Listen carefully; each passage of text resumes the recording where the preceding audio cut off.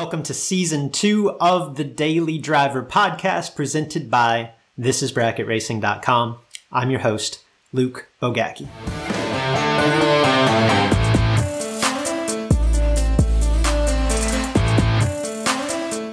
I came upon the idea that I want to talk about today in a book that I recently read, or if I'm going to be completely transparent, am in the process of reading. And the context of the way that this idea came up was within the framework of ambivalence, which is essentially, that's a fancy word for indecision, right? Mixed emotions on making a change. So to illustrate, let's just use the following example. Let's say that you are considering selling your back half Chevy 2 in order to buy a dragster, right? And you've got mixed emotions about that. You've got change talk, like reasons to go forward with the idea of getting a dragster, right? The dragster's lighter. I'll go faster.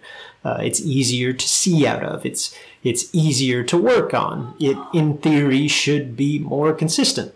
And then at the same time, you've got your sustained talk, your arguments for staying the way that things are, keeping your Chevy 2. And it's, could be, I love my Chevy 2. Maybe you identify as a door car guy. Hell, wheelies are fun, right? Driving a dragster seems kind of boring. The truth is, both sides of this debate, like many debates, they've got strong arguments. And the internal struggle between the two is real, right? That is ambivalence. And it's very easy when you're confronted with a decision like this, when we all are confronted with decisions like these, it's easy to kind of wander in circles, right? Arguing both sides back and forth and never coming to, or perhaps even avoiding, a decision. And honestly, it's tiring. In certain cases, it can be debilitating. It can feel like you're lost in a forest without a clear path to freedom because you just get so torn because you can make arguments either way. This quote from this book is basically speaking to someone in that situation, and perhaps in a much more dire decision, right? Like in our case, keeping the Chevy 2 or going to the dragster is like, you probably win either way, you know what I mean? But it feels like a big decision. The quote is within this context. And it comes from the idea of scouting, like physically finding your way out of a forest when you can't see the way out. The quote is this: lacking a compass, a scouting trick is to sight 3 trees in a straight line, one close at hand, another some length away, a third off in the distance. One walks from the first tree to the second, keeping the third tree in the line of sight. Then, while approaching the second tree, one looks past it and to the third tree again, now spotting a fourth tree in the distance that lies in the same straight line.